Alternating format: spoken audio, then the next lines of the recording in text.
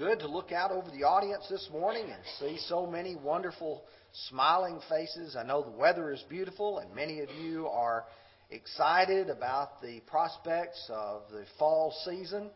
And it's a great day, as Larry said, to gather here to worship God and to study His Word. For 18 Sundays, we studied the book of Ephesians. We tried to study it as an expository series of lessons. That is, we let the text drive our study of God's Word.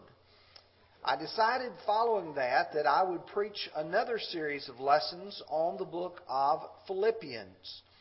And this series of lessons I have entitled Down by the Riverside. And as we study through this lesson, I think you will see why this has application to the lesson that we're going to study today. This is an introductory lesson. It's not necessarily going to follow the text of Philippians as we did in Ephesians, but we will begin that, Lord willing, next Sunday morning as we continue in this series of lessons. Let me begin by introducing this lesson. The book of Philippians is one of Paul's prison epistles. And when I was typing this out this last week for the slide, I thought that probably does not relate to many of our young people. First of all, we don't use the word prison as much as we do in the South, the word jail. Nor do we use the word epistle for letter. We simply say a letter from jail rather than a prison epistle. Paul wrote 4 letters while he was in that Roman jail or Roman prison. He wrote them to the Ephesians, to the Colossians, to the Philippians, and to Philemon. And these letters reflect what was going on with Paul and what was going on in those churches and with that individual to whom he wrote. Each letter has a unique purpose. When we talked about the book of Ephesians, we said the theme of that book was the church of Christ, with the emphasis on the word church. When you study the book of Colossians, you understand that it emphasizes the Christ of the church. And this book of Philippians was written to emphasize joy and happiness. If you will notice with me, Philippians chapter 4, verses 4 through 7. Rejoice in the Lord always, and again I will say rejoice. Let your gentleness be known to all men. The Lord is at hand. Be anxious for nothing, but in everything, by prayer and supplication with thanksgiving, let your requests be made known to God. And the peace of God, which passes all understanding, will guard your minds and your hearts, or your hearts and your minds, through Christ Jesus. So many times we don't understand the place of joy. In fact, sometimes people have had their joy robbed from them as a Christian. There are other people who have allowed things to be impressed upon them that they no longer can have a smile on their face and a joy in their heart. And it's my conviction that the book of Philippians is good for us so that you and I can have that right attitude of heart even in the face of some difficult circumstances. Some fail to grasp that real joy cannot be taken by difficult circumstances. And the best illustration that I can give you is Paul and Silas while they're at Philippi.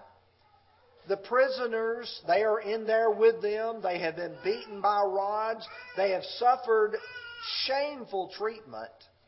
And according to 16:25, but at midnight Paul and Silas were praying and singing hymns to God, and the prisoners were listening to them. This morning I'd like for us to look at 3 things. I'd like for us to look at the city. I'd like for us to look at the conversions.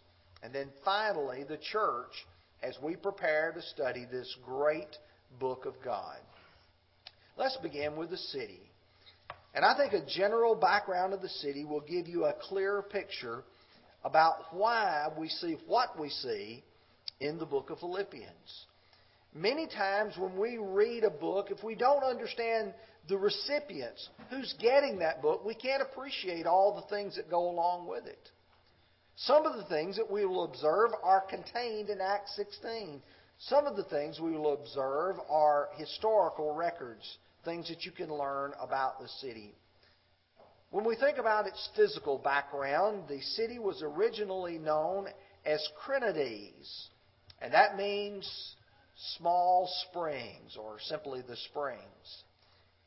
In and around this area, there are numerous springs that come up out of the ground and form little streams. They form little rivers, if you will.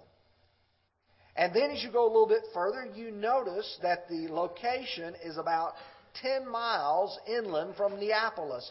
Neapolis is the port city where Paul will arrive at. It is in a fertile valley, very fertile, that is, many crops can be grown there. And it is also filled, or was filled, with gold and silver mines. Going back many hundred years BC, this city was known for having the gold and the silver in this area. But perhaps for the value of studying it and its historical context, it was on what was known as the Ignatian Way. And I will give you a map to give you some kind of idea. If you'll look in the upper right-hand corner of the screen, you will see that there's a red arrow pointing to Neapolis and Philippi. You can see it's very near the coastline. When Paul made his journey from Troas, which would be in the area of western Turkey today, he sailed to Neapolis.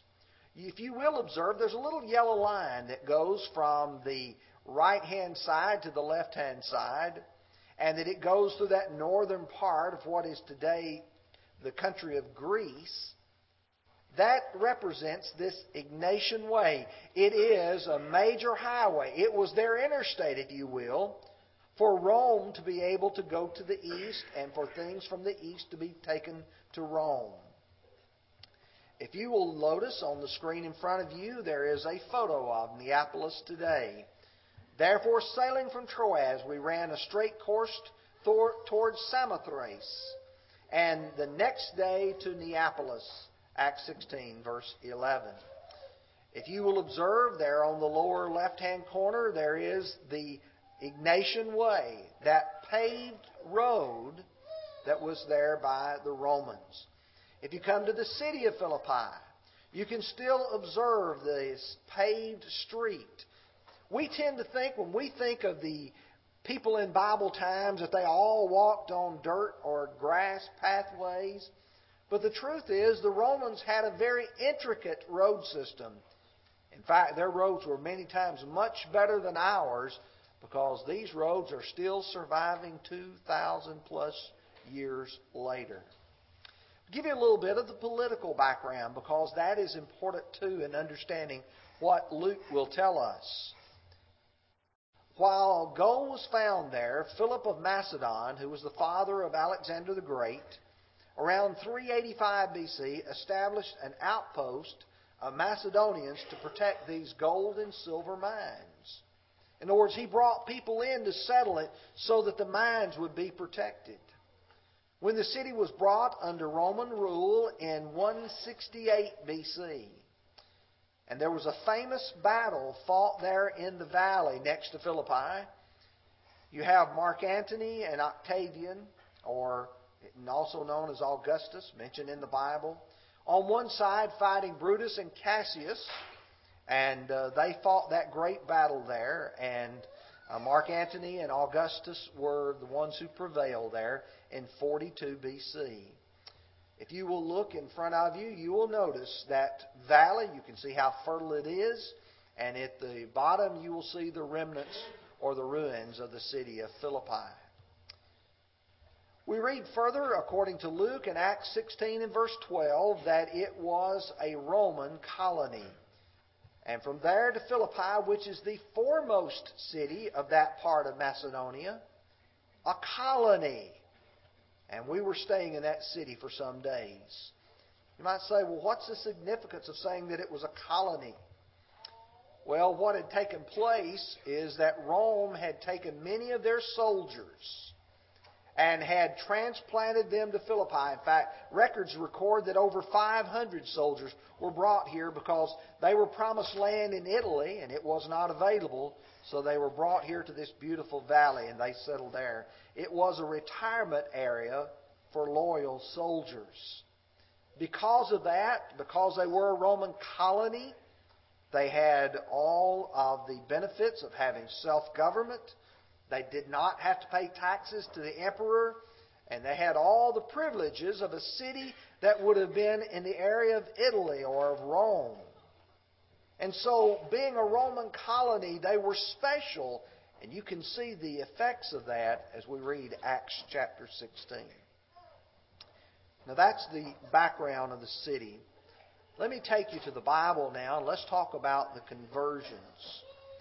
And I think it's important as we prepare to study this that we see Paul's intent on this second missionary journey of his. He has arrived in this central Turkey area today, and Paul has, according to Luke, gone through the region of Phrygia and the region of Galatia, and they were forbidden by the Holy Spirit to preach the Word in Asia.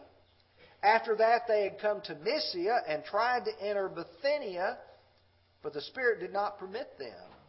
So passing by Mysia, they came down to Troas. If you're looking at a map, if you will, just for a moment, imagine Paul and Silas are going and they're trying to turn north. And every time they try to turn north, the Holy Spirit says no. And thus they go west. They again try to turn north. And again the Holy Spirit says no. And they continue to go west until they come to the port city of Troas. Now you might wonder why Paul is here. Because the Spirit has driven him here. Then it is there that Paul receives what we refer to as the Macedonian call. Found in verses 9 and 10. And a vision appeared to Paul in the night. And a man of Macedonia stood and pleaded with him, saying, "Come over to Macedonia and help us." Now, after he had seen the vision, immediately we sought to go to Macedonia, concluding that the Lord had called us to preach the gospel to them. You have to visualize in your mind what's going on with Paul here. The Spirit won't let us go north. The Spirit won't let us go north. And so when he arrives at Troas, he sees this vision. A vision is not just a dream. A vision is something that God put in Paul's mind. And from there, Paul concluded we need to go to Macedonia. When he arrives in Macedonia, Paul does what he always does, and that is to attempt to go to the Jewish people first. We're going to notice that there is no synagogue in the city of Philippi. That tells you at least one thing. You had to have at least 10 Jewish men to have a synagogue, so they don't have 10 Jewish men. I would suggest to you later on, as they are arrested, it is made clear that these are Jewish men, and they have customs which the Romans did not appreciate. And so being a Jew in the city of Philippi may not have been a very great thing. When Paul arrives, he is going to go and convert this lady named Lydia. Let's read Luke's account. And on the Sabbath day, we went out of the city to the Riverside, where prayer was customarily made. And we sat down and spoke to the women who met there. Now a certain woman named Lydia heard us. She was a seller of purple from the city of Thyatira, who worshipped God. The Lord opened her heart to heed the things spoken by Paul. And when she and her household were baptized, she begged us, saying, If you have judged me faithful to the Lord, come to my house and stay. So she persuaded us. I think it's interesting to notice here that as you read about Lydia, she is not a native of Philippi. She's a native of Thyatira. Folks, that's a long ways away. But she's a businesswoman. And she is here selling purple. I wondered why in Philippi to sell purple. But there are retired military people here. There are people who could afford some royal blessings here, if you would say that, of being able to buy this. She has a house here. But she is meeting by the riverside. She's gone down by the riverside. From the city of Philippi, about a half a mile away, is an area where it is customary that people would meet to have some services.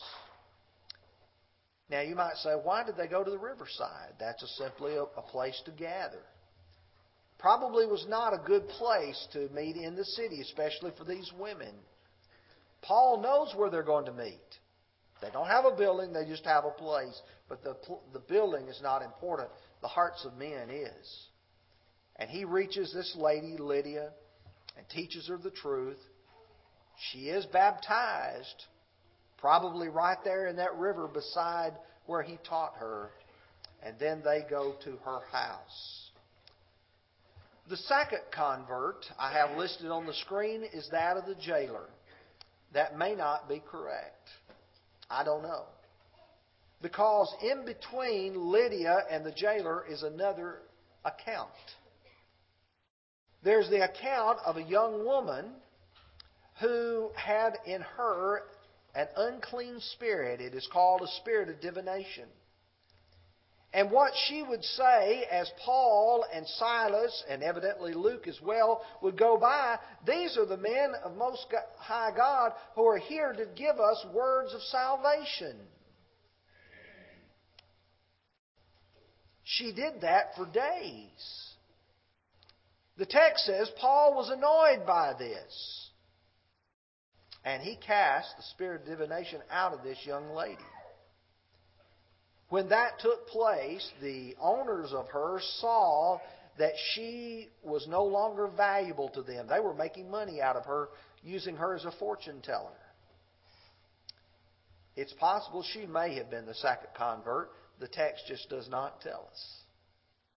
We do know that after that, though, Paul and Silas were arrested and that they were thrown in prison, where they met a man who was a jailer. Let's begin reading in verse 25. But at midnight, Paul and Silas were praying and singing hymns to God, and the prisoners were listening to them. Suddenly there was a great earthquake, so that the foundations of the prison were shaken, and immediately the doors were opened, and everyone's chains were loosed. And the keeper of the prison, awakening from sleep, and seeing the prison doors open, supposing the prisoners had fled, drew his sword, was about to kill himself. Paul called out with a loud voice, saying, Do yourself no harm, for we are all here. And fell down. Then he called for light, ran in, and fell down, trembling before Paul and Silas. And he brought them out and said, Sirs, what must I do to be saved? So they said, Believe on the Lord Jesus Christ, and you will be saved, you and your household. Then they spoke the word of the Lord to him and to all who were in his house. And he took them the same hour that night and washed their stripes. And immediately he and all of his household were baptized. Now when he had brought them into his house, he set food before them and rejoiced, having believed in God with all of his household. You see, this man here, very likely unaware of all that was going on, except the fact that these men had been put in his prison, understood there was something about these men, because he asked them, "What must I do to be saved?" And Paul and Silas's answer was, "Believe." And then the text goes on and says they taught the word of the Lord to him, and he was baptized. So there was more to the message than just simply saying believe because this man was baptized. There's no indication of any other, but many must have come shortly thereafter. And you can say, well, how do you know there's been more to come thereafter? Let me give you a few pictures to give you an idea of what's going on, and then we will look at the church. The photo in front of you is the Crinades River. That's the one very likely where Lydia would have been baptized. You see in front of you the ruins of the city of Philippi. And if you notice, right in the center is the area where the marketplace or the agora was at. According to Acts 16:19, they dragged them to the marketplace to the authorities. And when you go to verse 22, and when they had laid many stripes on them, they threw them into prison, commanding the jailer to keep them securely. There's a photo of the prison there in Philippi. If you go inside the prison, very much inside, the inner prison, you read in Acts 16:23, having received such a charge, he put them into the inner prison and fastened their feet in stocks. It's very possible that this is the very cell that Paul would have been placed in when he was there. Let's look now very briefly at the church. When we conclude our reading of the church at Philippi in Acts 16, we come to verse 40, and it simply says this: "So they went out of the prison and entered the house of Lydia, and when they had seen the brethren, they encouraged them and departed."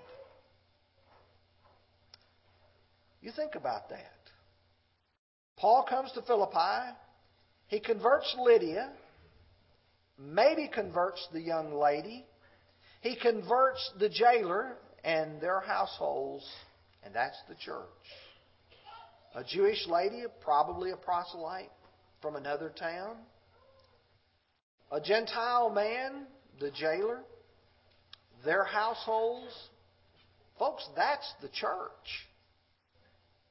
That's the church in Philippi. Yet 10 years later, just 10 years from this time, Paul writes the book of Philippians. And I want you to listen to Philippians 1, verse 1.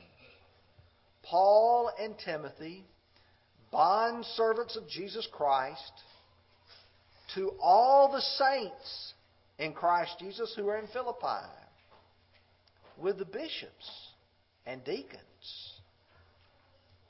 He calls them saints.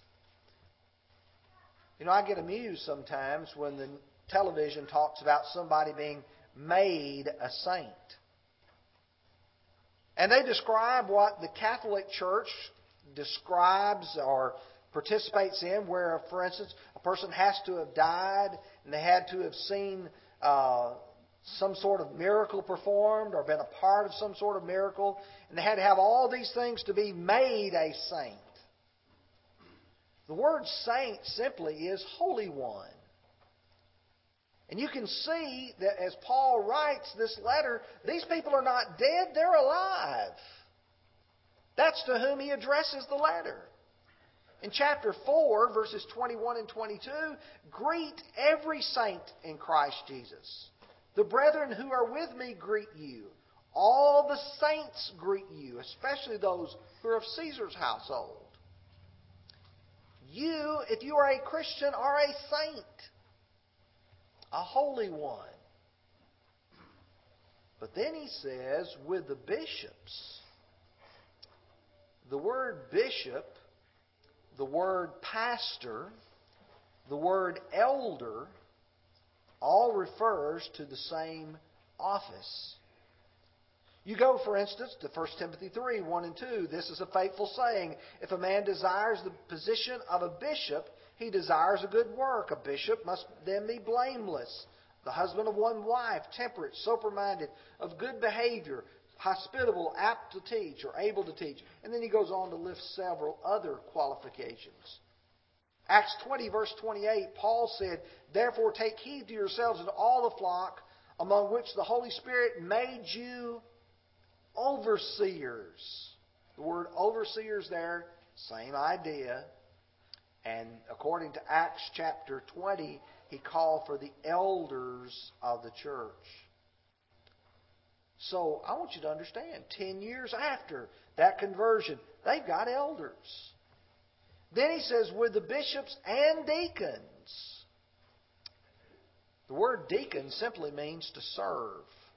But they're special servants. They're servants who are chose because they possess certain qualifications that you can depend on them to get a job done. You can give them a task and they take care of that task. They work under the direction of the elders. 1 Timothy chapter 3, beginning with verse 8. "Likewise, deacons must be reverent, not double-tongued, not given to much wine, not greedy for money, holding the mystery of the faith with a pure conscience. But let these first also be tested. Then let them serve as deacons, being found blameless."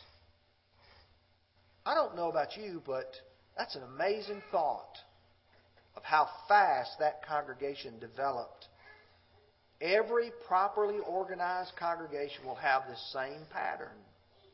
When Paul wrote Titus, he told him in Titus 1 and verse 5, "For this reason I left you in Crete, that you should set in order the things that are lacking, and appoint elders in every city, as I commanded you." And then he goes on to describe the qualifications. You see, the point is, that's the way God wants His churches organized. And Philippi did that. Let me tell you something else that I observe about studying the church at Philippi. There were some great women in that church. Women who served, women who accomplished great things. We all know about Lydia, but then you have Euodia and Syntyche. In Philippians 4, verses 2 and 3, "I implore Euodia and I implore Syntyche to be of the same mind in the Lord. And I urge you also, true companion, help these women who labored with me in the gospel, with Clement also and the rest of my fellow workers, whose names are in the book of life." These are people who worked with Paul. They worked with him in the gospel, and their names are in the book of life. Yeah, they've got a problem. They need to get their spat over with. But these are people serving God. And one last thing is these are poor people, but they're generous. When I read first about the gold and silver mines, you think about this has got to be a prosperous area.